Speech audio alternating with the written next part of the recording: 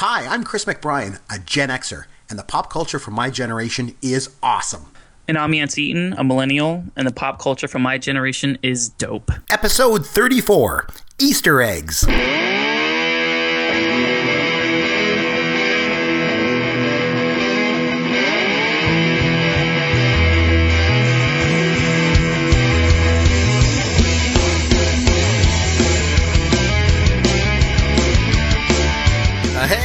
That's right. We're back again for another show. It's Chris and Yancey here. We got a big show because we got one of our old friends joining us again this week. Yancey, should I just go ahead and bring our guest right in? I really don't see why we shouldn't do that, Chris. Why delay, right? It's our old friend Derek Byers, and everybody, you know him out there on Twitter at Amaron_DM. He's, of course, very well known in the D&D community, but to us around here, he's just known as Caveman. Cave, Derek Byers, welcome back to the show, my friend. Thank you very much, Chris and Yancey, for having me back. I had such a good time the first time, and I was really excited when you guys said you would have me back yet again. So, we had a wonderful conversation, you and I, the other day, and we got chit-chatting, and then we were like, you know what would be really cool if we did an episode with Easter eggs. You know, Easter eggs you find in movies and TV shows and all that kind of stuff. And I was like, Derek, not only is that a great idea, bud, you got to come on and do it with us. So he said, yes, of course. And so here he is. So that's what we're going to be covering. But before we get to that, a couple things, a little bit of housekeeping. Caveman, I did want to say congratulations. 14 years married to your lovely wife. Congratulations. Thank you very much. Thank you very much. And, you know, people ask me, what's the secret to a successful marriage? Oh, please tell. And I know the answer. Let me tell you. It's 2 television sets, exactly the same size, in 2 different rooms.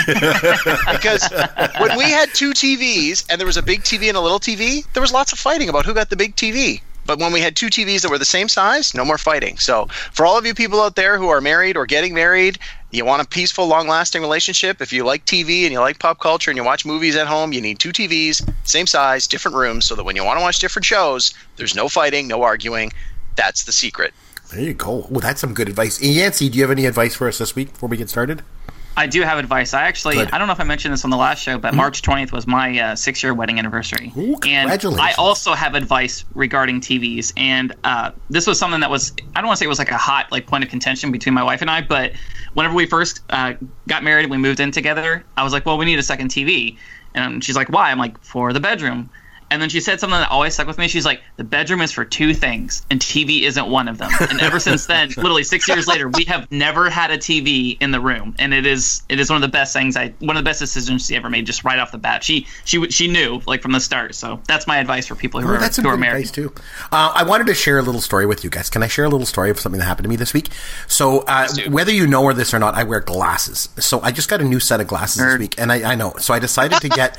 I have these little ones that are kind of frameless, it's like the glass, and I decided, I want these big black framed glasses. I don't know why, I've always wanted this, right? So I went out this week and I got them. Now every day I go and I pick my sons up from school. So my sons are 4 and 7. So I go to the school, and my 4-year-old is in kindergarten, so he's in kind of this penned-in area, and then I go up there, and every day it's so wonderful. He comes running out of the gate and say, "Daddy, Daddy, Daddy, Daddy." He runs all the way and he gives me a big hug. It's really nice. So on Monday, I get my new glasses and I go to pick him up, and he comes running out, "Daddy, Daddy, Daddy, Daddy." And he stops right in front of me and he just looks at me and he goes, "Daddy, you're beautiful." Oh my goodness. It's just the funniest thing ever. A 4-year-old. Thank you, son. I know. I was like, oh my goodness, I'm beautiful. So that's got that. And then of course my 7-year-old walks up and goes, "Daddy, you look like a nerd." And I'm like, yeah, I hate to break it to you, Daddy is a nerd, So anyway, so this week we are going to talk about Easter eggs. I did mention that, whether they're hidden in movies or TV shows or even in video games. Before we get started, though, another tangent here I just thought of, video games. When I mentioned that, I got to tell you guys, I've been dealing with something recently, and I'm not a huge video game guy. I kind of mentioned that before. I've never been a huge video game guy, but you know who's been obsessed with a video game lately? And that's my wife. So she plays this game on her iPad. It's called Slitherio or something like that. And I swear she's friggin' obsessed with it. She literally spends hours a day playing this stupid thing. It's like the dumbest game ever. From what I can gather, you basically move this snake around the screen, and the snake continues to grow and grow. And I don't know. I don't understand. Here's the thing. She's got me. But instead, she chooses to spend all of her time playing with a giant snake. Oh, my. Go figure. No comment. No comment. Well, too easy. We've got Avatar, Titanic, T2. Terminator 2, Judgment Day. But here's the spin on it. Which I've never actually seen True Lies. The best scene in the movie isn't CG because it's with Jamie Lee Curtis. Toy Story 3 made me cry. That's the one with Tom Cruise, right? Star Wars The Force Awakens. Imagination is where the real power is. When it comes to movie magic... Okay, so we're going to get started on this. We got lots. So we're going to have 15 Easter eggs we're going to share with people tonight. So Derek, you're our guest, so why don't you start? We'll start with you. We'll start at your number 5, work our way up to number 1. So for number 5, what's your number 5 Easter egg of all time? Whether it's TV, movies, you're a movie guy. You'll probably stick to movies a lot, I'm guessing, like I will. But. You are absolutely correct. I've decided to stick to movies for my 5, but... Now, before, interrupt. Yeah, I just want to mention one thing. So I guess we should maybe just lay some groundwork here. So we should establish the fact that an Easter egg, I'm sure everybody knows what it is, but I mean, it's basically, the definition would be it's an inside joke or a hidden message that's found in a movie or an episode of a TV show. So we'll use that as kind of the parameter that we're going to work with. So, sorry to interrupt. So go ahead. I just want to get that out there. No, that's perfect. Okay, so my number 5 is Raiders of the Lost Ark, which, Chris, I know both you and I love this movie to death. Yes. And... the Easter egg that I want to specifically talk about here is Star Wars references, in this particular case, C-3PO. Nice. C-3PO and R2-D2 appear in Raiders of the Lost Ark, believe it or not. In the scene where Indiana Jones goes into the Well of Souls to recover the actual Ark of the Covenant, there are Egyptian hieroglyphics all over the place. And in a very distinct scene, you can see, if you know where to look, a picture of R2-D2 and C-3PO hidden in the hieroglyphics. Very cool. That's my number 5. I like it. I remember before we came on, Derek says to me, he's like, okay, but the only thing is, I'll do this Easter eggs with you, but Raiders of the Lost Ark is mine. And I was like, oh, okay, well, John Landis, you're not allowed to touch, so we'll get into that. So, Yancey, what's your number 5? What do you got for us, my friend? Number 5 for me is kind of stupid, and it's more than... It's the same Easter egg that's used in... Is it Slither.io stupid, though? That's the question. No, it's not. Honestly, Chris, that game, I haven't played the exact one that you're talking about, whatever she's playing on the iPad, but that version of the game has been done and redone literally dozens of times on a ton of different platforms. It is really, really addictive. I know exactly what you're talking about. Mm-hmm. But no, I'm talking about number 5 for me is, like I said, it has over 360 credits that we know of. It's actually a real inside joke between audio engineers and stuff on movie credits and kids' movies and TV shows and anything you can possibly think of. It's been in songs and everything, and that's the Wilhelm scream. I think it's like the original gangster of Easter eggs. It started out as... I can't even remember the name of the movie. It's been, it was 50, 60, 70 years ago, but it's this really corny, over-the-top scream. I don't know if you could stick it in here, Chris. I doubt it, but it's been in almost every single movie you can possibly think of. It was in all the all the Star Wars movies. It's in Planet of the Apes, in Spider-Man, in almost every single Disney movie. It was in Lord of the Rings. It was in, let me look down the list real quick. It was in Taxi. It was in Sin City. It was in... Let me see some more. Monsters House and all the Transformers movies. Basically, this is like a running joke where these whoever mixes these or edits the films or does post-production, they're always trying to fit in this god-awful Wilhelm scream. And they try to do it in such a subtle way that it basically like slips through the cracks and it doesn't get caught before it's basically too late. And, the movie's in theaters or it's printed on DVD, that type of thing. It's been around literally for decades. Like I said, the original gangster of Easter eggs, and that's my number 5. It's kind of stupid, but I just like the fact that people were trolls even like way back in the day. Very cool. I like it. Okay, my number 5. One of my favorite movies from the 80s is The Breakfast Club, and I think I mentioned that on a couple previous podcasts too, but I did want to mention 3 quick Easter eggs that are in that movie. So at the very beginning of the movie, when the parents are dropping off the kids, so Derek, you've obviously seen this movie. Jens, you've seen Breakfast Club? Yes, no? No, I have not. Are you kidding me? Oh, Yancey. Oh, God. Okay, so anyway, at the beginning of the movie, these kids, Yancey, it's a Saturday and these kids are in detention in high school. So at the beginning, the parents are dropping off all the kids one by one. And the mom and the sister that drop off Anthony Michael Hall are actually his real life mother and sister. That's kind of a little interesting thing.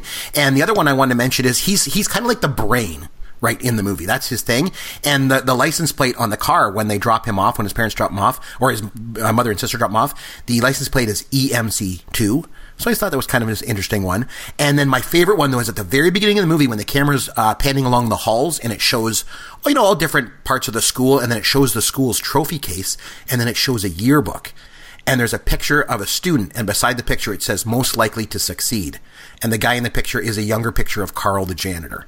John Kapelos. He's Canadian, by the way, Caveman, from London, Ontario. But I knew that. A couple of Easter eggs there. I just really wanted to share. So that's my number 5. Number 4, Derek, what do you got? All right. Number 4, I'm going to go with something a little bit newer. Toy Story. The original Toy Story. Early in the movie, the toys are having a team meeting. Andy calls them, or Woody calls them all together, and he's got the microphone. He's giving them all, plastic corrosion awareness night was a great success just before Andy's having his birthday.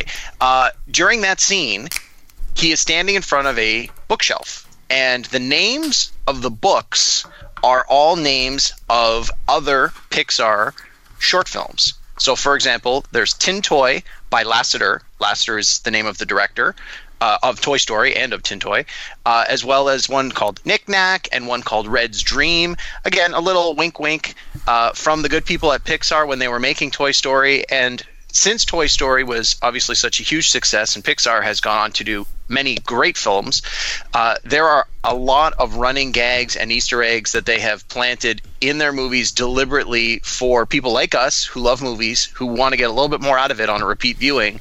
And if you go on the internet and you look up Pixar Easter eggs, you're going to find dozens, if not hundreds, of things to look for. So that's the one I wanted to call attention to. The original Toy Story. Look at the books behind Woody when he's doing his little speech at the beginning of the movie. Very cool. Like it. Okay, Yancey, number 4, what do you got? Number 4, As a Plane Flies Overhead, is going to be another stupid one for me. I've mentioned in past episodes that my favorite game as a kid, more as like a teenager, was the Halo series, especially Halo 2 and Halo 3. In Halo 3, Bungie was the original kind of developers of the game that eventually it went over to a different studio. But Bungie were like the original gangsters when it came to, I'm using that term a lot, original gangsters tonight. I don't know what's up with me. But they have always been super into implanting Easter eggs throughout all of their video games. And I know most of the time whenever people hear Easter eggs, they think of movies and TV shows. But for me, like as a kid and as a teenager, Easter eggs was the first thing everybody was trying to find whenever you first got a video game, especially something as large a franchise as Halo was. Instantly, before you would even, go online and do multiplayer, you were looking for Easter eggs. And my favorite one that stuck out of this game, like I said, Halo 3, I played it more than anything else, through my formidable teenage years, was in the campaign mode. So you're going through it, and there's a level. It's called Sierra 117. If you go just off the beaten path a little bit, you're in the forest and you're fighting and shooting aliens, and you have a battle rifle and whatnot. But if you go just off a little bit into like a little corner, you have to go behind some caves and stuff, you will find what is a family of monkeys. Only the monkeys all have the faces of humans, and they're holding a baby, but the baby is a teddy bear. Nobody's ever really figured out what exactly the Easter egg is supposed to be, but it basically broke the freaking internet whenever I was a kid, and like everybody was so obsessed with finding this thing. Even to this day, Bungie has never really given us an explanation as to why that's in the game, but that was kind of the catalyst for me that every time I play a game now, I'm now hooked on finding what that next Easter egg is. So, like I said, kind of stupid, but Halo 3's Family of Monkeys is my number 4. There you go. Okay, I love Back to the Future. I mean, who the hell doesn't, right? Yancey, you've seen that. Please tell me. I seen part of the first one. Oh, God. Oh, dude. Oh, man, it's just killing me. Okay, so anyway, well, I'm sure everyone not named Yancey listening to this podcast remembers the scene at the beginning of the movie when Marty McFly, remember he's on stage and his band is auditioning to play at the school prom. You remember that, Caveman, right? Oh, I love this scene. Right? I know exactly where you're going. This almost made my list. I know. I got 3 out of that scene that I want to share with people. Again, another triple one here. So they start playing. They're auditioning to try and be picked to be the band to play at the prom. And then one of the judges makes them stop, and he says, "No, I'm sorry, you're just too loud." And of course, the 3 Easter eggs of the scene are number 1. The guy, of course, everyone spotted this. The guy that tells them to stop, that they're too loud, is of course Huey Lewis. So that's kind of cool. And the second Easter egg is the song that they're playing on stage. So the song that they're jamming to is The Power of Love from Huey Lewis and the News, is a version of that. And the third Easter egg in this scene, the thing a lot of people don't know, is the backup band that's playing with Marty is actually the News from Huey Lewis and the News. So those are 3 Easter eggs I love from a movie that I love very much. So number 3, Caveman, on to you. All right. This one's an action-packed Easter eggs for you here in a hilarious movie. Okay, this is one of my all-time favorite comedy movies we're talking about here, Galaxy Quest. If you're a big fan of the Star Trek franchises, as I am, Galaxy Quest is the ultimate parody / homage to Star Trek. And if you've never seen it and you're a Star Trek fan, you've got to do yourself a favor and go see Galaxy Quest. The specific Easter egg I want to draw attention to is pertaining to their spaceship. In Star Trek, the Enterprise has the famous number NC. Oh man, am I going to get this wrong here? NC 1701. NC 1701. Yeah, okay. So nice, in Chris. this movie, Yeah, no problem. yeah, saved. Nice save, Chris. Gotcha back. In Galaxy Quest, their ship is called the NTE 3120. NTE has been revealed to stand for Not the Enterprise. And on top of that, the ship itself is essentially looks like an arrowhead surrounded by an oval-shaped ring, and that is a blatant, call it ripoff, of the communicator pin symbol that is used in the Star Trek The Next Generation series. So a couple of Easter eggs there about the ship in Galaxy Quest that I wanted to point out. Now, I want to sort of do a 3B, if we will. On the DVD of Galaxy Quest, or I assume the Blu-ray as well, but I have the DVD, old school.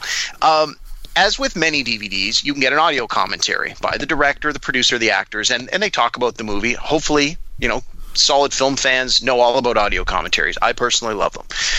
With the Galaxy Quest audio commentary, there is a hidden audio commentary that is done in the alien language. It just sounds like them going blah, blah, blah, blah, and it runs the full length of the movie. It's as annoying as hell, but it's hilarious. The first time you accidentally stumble across it, there's this other little Easter egg on the DVD, this hidden audio commentary. So Galaxy Quest is my number 3. Oh, I like that. I saw that movie in theaters. I remember that. Okay, number 3, Yancey. What do you got? That may be the nerdiest thing I've ever heard. And the fact that I knew the 1701, it's just like my son said, Daddy, you look like a nerd. I am a nerd. What can I say? Okay, yeah. Yancey, on to you. Daddy, you're beautiful. Yeah. Okay, so the next couple ones are going to all be some of my favorite movies that I've referenced before. So let's talk about Fight Club a little bit. So we know that in Fight Club, well, maybe not all of us know, but Tyler Durden actually appears 4 different times in the movie before he's actually introduced as a character. So you'll see lots of flashes. It's just for a split second, or he's in the background, or like there's the one where they show a commercial and like there's a bunch of dudes in white tuxedos. He's on the corner. It's basically giving us like the preamble to the fact that he is going to start making an appearance, and it's kind of letting you know if you really pay attention that there's something going on here that isn't exactly what it seems. That's the first one. The second one, which is like a little bit more obscure, you wouldn't know it unless you actually went in and kind of like read this from the people who made the movie themselves. But the font for both the title and the credits, the official title for it is called Fight This, which I thought was really funny. And then there's another one where where Marla, she gives them the phone number, Marla Singer. Her phone number is 555-0134. This is actually the same number as Teddy in Memento. That's the same number that he constantly uses over and over. That's another interesting one. But my very favorite thing about Fight Club, and if you guys know this, you can go ahead and just jump in. But do you know what one thing appears in every single shot of Fight Club? I do. Do you, Chris? Do you know? I only honestly though, I only know it because in researching this podcast, Fight Club was in my 10, and I narrowed it down to 5, so I won't spoil it. Okay. Well, props to you for knowing what it is, and it's basically every single scene has a Starbucks cup in it. And I mean, I've noticed before the Starbucks cups, but that's one of those things where, in the last decade, I've probably watched Fight Club maybe 10 or 12 times. And for me personally, there's a couple scenes where I haven't seen it, but the makers of the movie itself absolutely swear by the fact that in every single scene, whether it's all the way in the back or it's slightly obscured, or like whenever there's a destruction and like the wall falls down, you'll see like a little Starbucks cup, which I just thought was really, really funny. Fight Club still there's probably 30 or 40 different little Easter eggs like this. There's too many to mention, but they really paid attention to detail with this. And if you watch it, like I said, every single time on a second, third, fourth, 10th viewing, you're going to pick up more stuff on Fight Club. Very cool. It gave me a reason to go back and watch Fight Club for the 30 or 40th time. It was an Easter egg I was not aware of until this week when I was doing the research. But to your point, now I'm going to go back and watch it again, specifically look for it. Yeah. Okay, there you go. So I mentioned at the top, Caveman wanted to make sure that he could do Raiders of Lost Ark. I said, that's fine. Then I got John Landis, and I got a lot of John Landis taking me through my top 3. Okay, so John Landis, back when he was on top of his game, there was like no better director in Hollywood. He directed some of my favorite movies. And one of the things he did in almost every movie that he's ever directed, the name See You Next Wednesday comes up.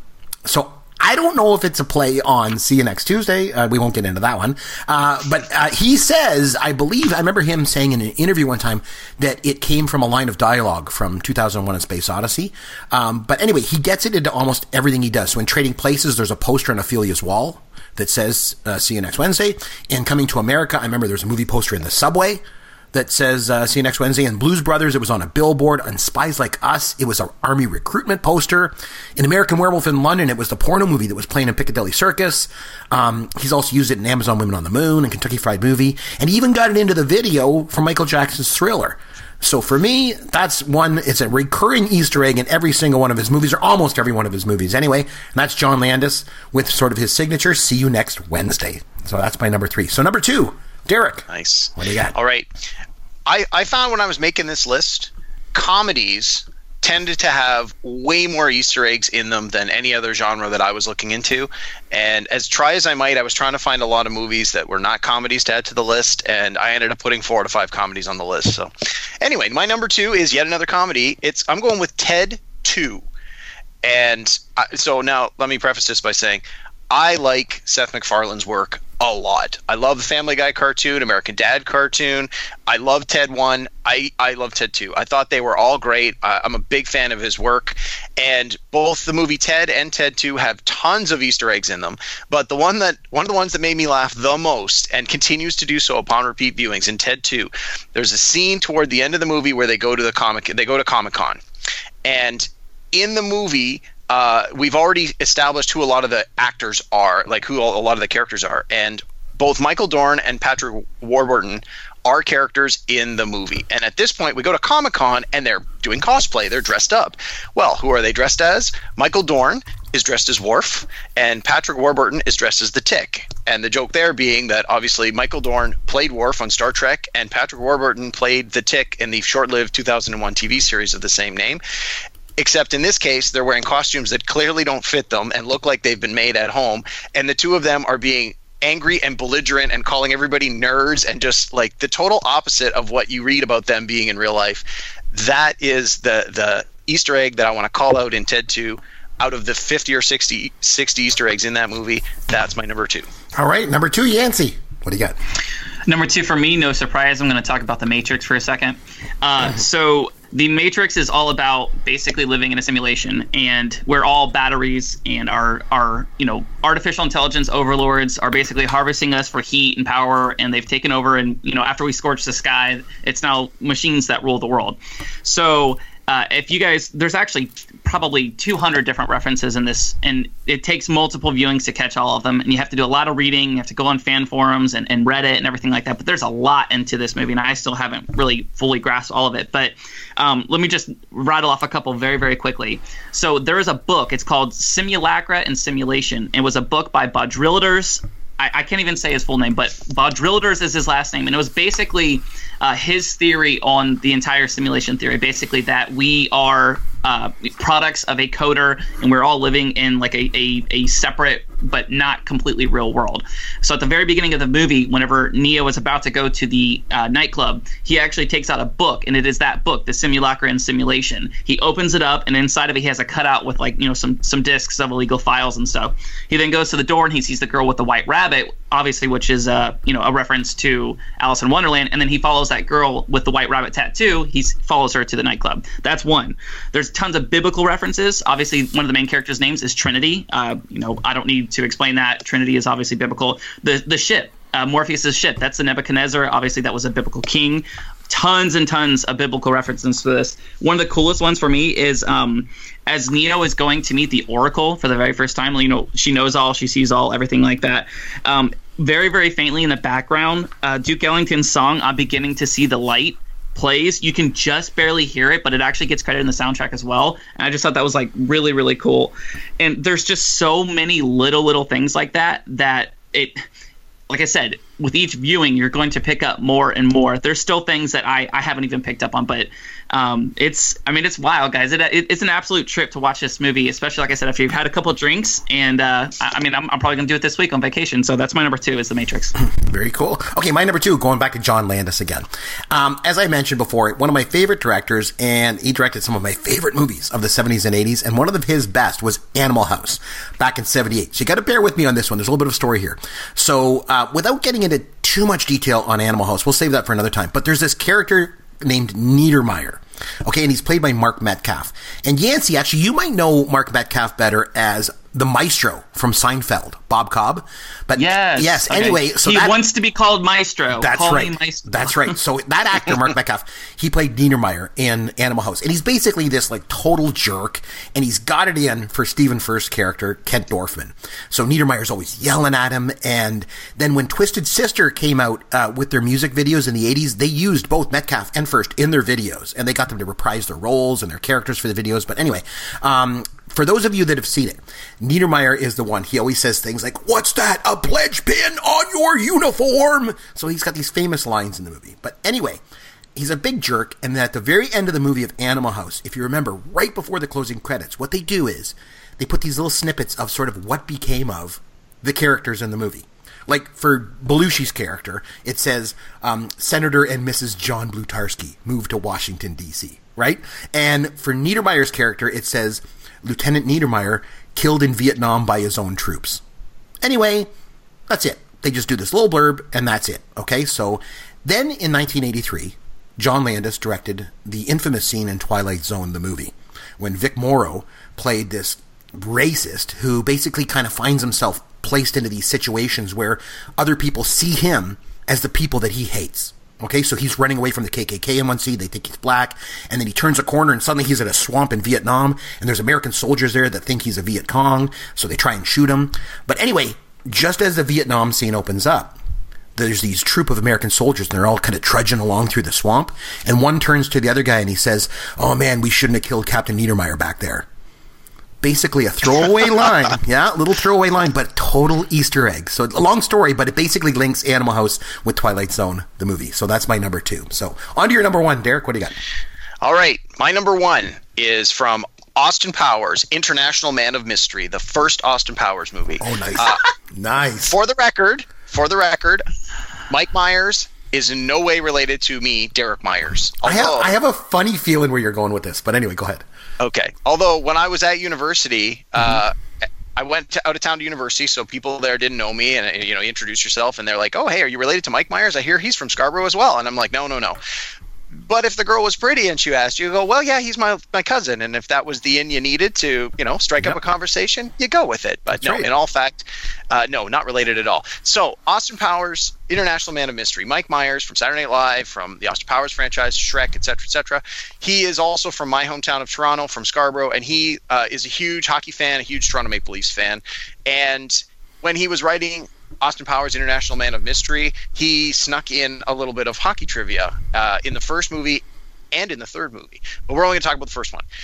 In the beginning of Austin Powers, he's frozen in ice. They need him. They unthaw him. And when he first unthaws, there is an American general and a Russian, I guess, general as well, standing there in full uniform. And they are introduced as General Gilmore and Borshevsky. And for Toronto Maple Leafs fans in the 90s, I hope that this is not a surprise, but Doug Gilmour, the name of the American general in the movie, is after Doug Gilmour, all-star hockey player, huge Toronto Maple Leafs guy, scored over 100 points in the 93 and the 94 season. And Borshevsky is based on Nick Borshevsky, who in the 93 season scored 74 points for the Leafs. These were like their number 1 and 2 all-time scorers in the seasons when the movie was being written. So a little wink from Mike Myers to all of the hockey fans out there. He used the name of 2 of his favorite players representing Toronto Maple Leafs in first Austin Powers. He also had a few other Maple Leafs references in his other movies, but we'll talk about that another time. For sure. Yeah, no, I remember that because Borshevsky, of course, Nikolai Borshevsky scored the goal against Detroit in the 93 playoffs and to get them through the first round. I remember that. Oh, that was such a great time. But I think in the second Austin Powers movie, too, remember when he went on the Jerry Springer show as Dr. Evil? And then it's really hard to know noticed, but at the bottom of the screen, there's like a remember how CNN came out with it back in the day? They still use it now with a little ticker along the bottom, the little running. And I remember reading the ticker and it says Toronto Maple Leafs win the Stanley Cup. And that was another one that was in there, but that's a good one. Okay, Yancey, what's your number one? Number one for me, I'm not sure if it's the one that I enjoy the most, but it's the most fresh in my mind, having just seen the movie. So The Force Awakens, J.J. Abrams did a very intentional job of not just doing a lot of fan service by incorporating a lot of elements and different lines and characters from the past films, but he really added a lot of new stuff into in like really clever ways. I just want to rattle off a couple of them very, very quickly. So Finn, one of the main characters, Finn, his stormtrooper name is FN-2187, which is the same cell block where Princess Leia was held in the Death Star. There's a ton of tons of cameos, but most of them are by people dressing up as stormtroopers, which is kind of funny because you can't tell who they are anyway. But the composer and producers, the main composer and producer for Radiohead, they were stormtroopers. Kevin Smith, Daniel Craig. There were literally, I think, 15 or 20 uncredited people, actors and musicians and comedians and everything like that. They got to dress up as stormtroopers. I don't really know if this is a actual Easter egg, but I don't know if people really caught this, that Alec Guinness is actually in The Force Awakens. He has that one line where they basically took an old line that he had said, where he said afraid, and they cut it out to make him say Rey. I thought that was really, really clever. Mm-hmm. Carrie Fisher's real life daughter, Billy Lord, is in this. She's like a lieutenant in the Resistance. She doesn't have any lines or anything, but it does show her, and it's actually her. But my most favorite, like the most esoteric, I don't know how anybody caught this, but there's a Resistance pilot. He's an alien creature. I'm not sure exactly what type of creature he is, but his name is Elo Asti, which is basically a reference to the Beastie Boys album Hello Nasty. And if you look on his suit, it actually says "Born to Ill" on it, which I just think is the coolest. Nice. Yes, That's it is awesome. so cool. It is so esoteric, and the fact that people can just really dig into this stuff, and I mean, they will comb frame by frame, and people just make, this is their obsession, this is their passion, this is their, for me, it's baseball music. Like, this is their thing, is going cut by cut by cut and picking up on these things. The Force Awakens as a whole, like I said, dozens and dozens of Easter eggs. I mean, there was even one part, where they met the, my friend doesn't like you, I don't like you, in the cantina. That guy even makes a cameo in The Force Awakens. It was just, a lot of it was lip service to the fans of past generations and stuff, but I just thought it was done so well. And I'm still finding stuff every single time I watch the movie, which is probably 9 or 10 times now. But that's my number one, is The Force Awakens. I thought it was a really, really well done Easter egg consortium. Very good. Yeah, that's good. Okay, so my number one, I'm sticking with John Landis here. So I got 3 John Landis ones at the top, but this is a good one though. So, and it's a very obvious one, I think, for those of the people that are in the know on this. So one of my favorite comedies from the 80s was Trading Places. It came out in 1983, directed by John Landis, of course, and just a little bit of description of the movie. So there's Mortimer and Randolph Duke. Okay, and they're played by Ralph Bellamy and Don Amici. And what they do is they cook up this scheme. They're these two like super, super rich guys. And they're like, they own this like, investment firm with stocks and all this kind of stuff.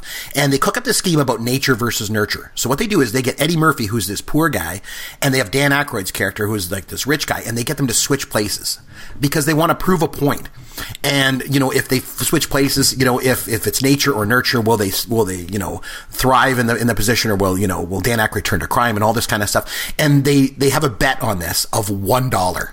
And they basically ruin both these guys' lives in order to win a bet over $1. So Aykroyd and Murphy in the movie, they get back at them by cornering the market. I think it was on like frozen concentrated orange juice, if I remember correctly. Yeah, orange juice. Yeah. You're absolutely right. So they corner the market on it, and the Dukes are left penniless.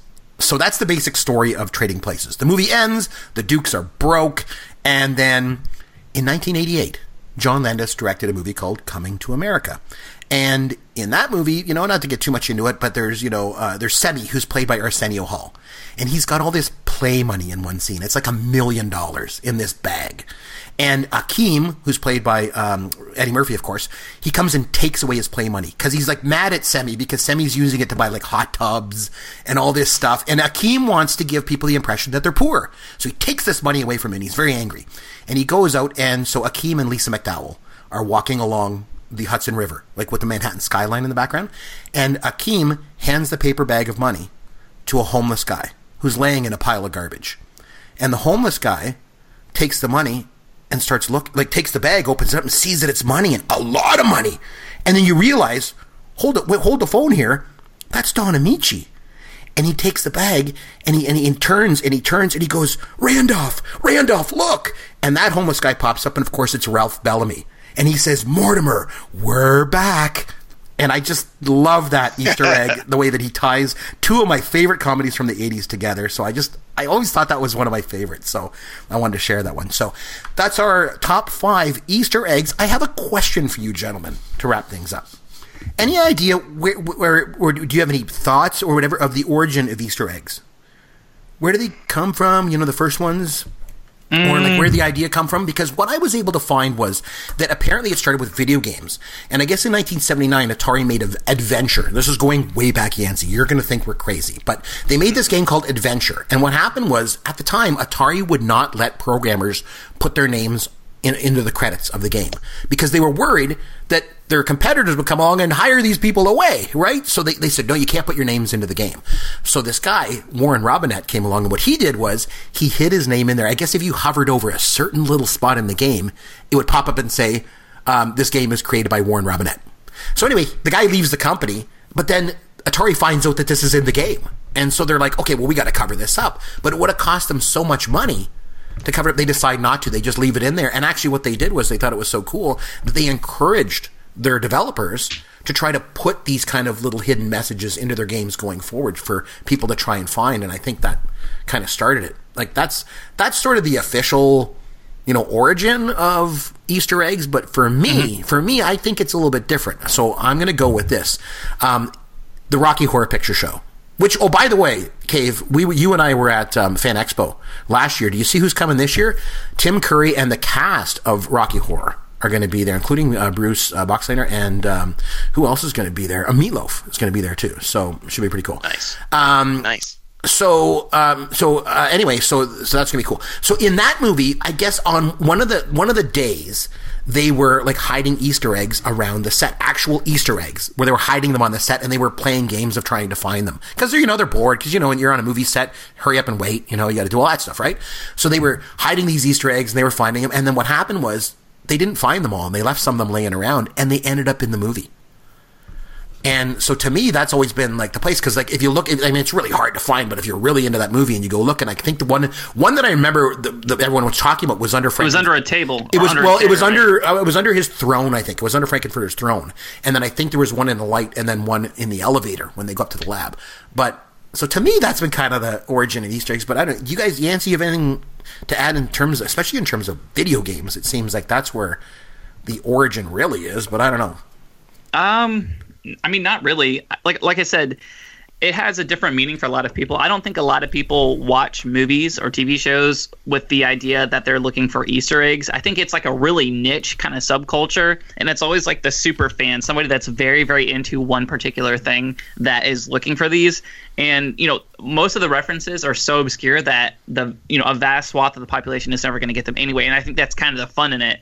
With video games, it's pretty intentional because, you see it. You're looking for something that's not supposed to be in the game, that's completely out of the, the design and the flow of the game. Seeing like a family of monkeys with human faces, in a futuristic, alien fighting game makes no sense at all. But I don't really know the origin of it. I just always assumed, kids looking for Easter eggs on Easter is the same kind of thing. Obviously, that's kind of what they're referring to. But if I had to guess, the very first Easter egg or who came up with the idea to hide stuff like that in movies, kind of as like a wink to the viewer, I'm not really sure. Derek, you're a movie wonk like me. Anything else to add to that? Yeah, a couple things. So Alfred Hitchcock is known for making a guest cameo appearance in every one of his movies. True. And when I was doing a little bit of homework on Easter eggs, that was one of the ones that I found that seemed to go back the farthest, which is not to say that they were calling it an Easter egg back then, but essentially it's what it is. Yeah, it is what it is. Yeah. So that's certainly one of the quote original Easter eggs, if you will. But no, to your point, I think it means different things to different people depending on their age and their context. So for me, when I hear Easter egg, I think of the DVDs, because that was like when I worked at Blockbuster Video, we were buying DVDs, a few every single week. You'd rent them, you'd bring them home, you'd buy them, and in many cases there were hidden features on the DVD that you couldn't find, like they weren't on the menu. You had to go to this page and go back and then click up and then select this in a certain order. Much like I think like Yancey's talking about with video games, it's like this became a whole thing in and of itself. Yeah, the movie was great and the special features were great, but there was some extra special feature that, and this was like really before the internet, so you could just go on the internet and go, hey, where am I going to find the Easter eggs? Like this was a real thing where people had to hunt themselves and find it. So for me, when I hear Easter egg, that's where it brings me to on sort of first thought. So there you go. Okay, well, Derek, I want to say thanks a lot for joining us. As always, you want to just mention where everyone can find you online? Yep, you can reach me on Twitter at Amaron_DM or find me on Facebook, Derek Myers. There you go. And of course, you can reach us on Twitter at Yancey Eaton or at C. McBrien, or you can always reach us on email, Chris or Yancey at popgoesyourworld.com. Yancey, I want to throw one last thing out there before we leave. Okay, my friend? I don't want to change the direction of the show or anything like that, but I'd like to offer you a challenge. I think this would be interesting. What I'd like to do is I'm going to offer you a challenge of a movie. Okay? And between now and next week, your goal, your mission, should you choose to accept it, young man, is watch this movie, and next week let's come back and let's review this movie together. And we're going to review it from two very, very different perspectives. Obviously, me as a Gen Xer, having watched this movie many times, and you watching it for the first time as a millennial. Are you ready to accept this challenge, Yancey? I accept the challenge with the premise that you also will accept my occasional movie challenges as well. I will tell you what. I will give you a movie right now, and by next week you have to watch this movie. We will review this movie together on the show next week. And next week, then you can offer me the challenge to a movie, and we'll go back and forth. How's that sound? Okay, yeah, fair enough. Deal. The movie that you need to watch before next week, and that we will come back and review together, is, ladies and gentlemen, Blazing Saddles. You've still not seen that, Nancy? He has not seen it. I know. It's on Netflix now too. I do need to watch it. He's only mentioned it 15 times, Chris. It's on Netflix, so it's free. I'm not even asking you to go onto Amazon or even onto iTunes and pay to, heaven forbid, you should pay $5 to rent a movie to do the show. It's free, so go on Netflix between now and next week and watch Blazing Saddles and take some notes, because next week we're doing a full review of Blazing Saddles from two different generation perspectives. That's going to be a good one. Until then, this is Chris McBrien saying thanks for listening to Pop Goes Your World, the pop culture podcast for the generations. Thank you for listening to the Pop Goes Your World podcast. Continue the conversation on Twitter at C. McBrien or at Yancey Eaton. Please consider leaving a review for the podcast on iTunes or wherever you download and listen to the show.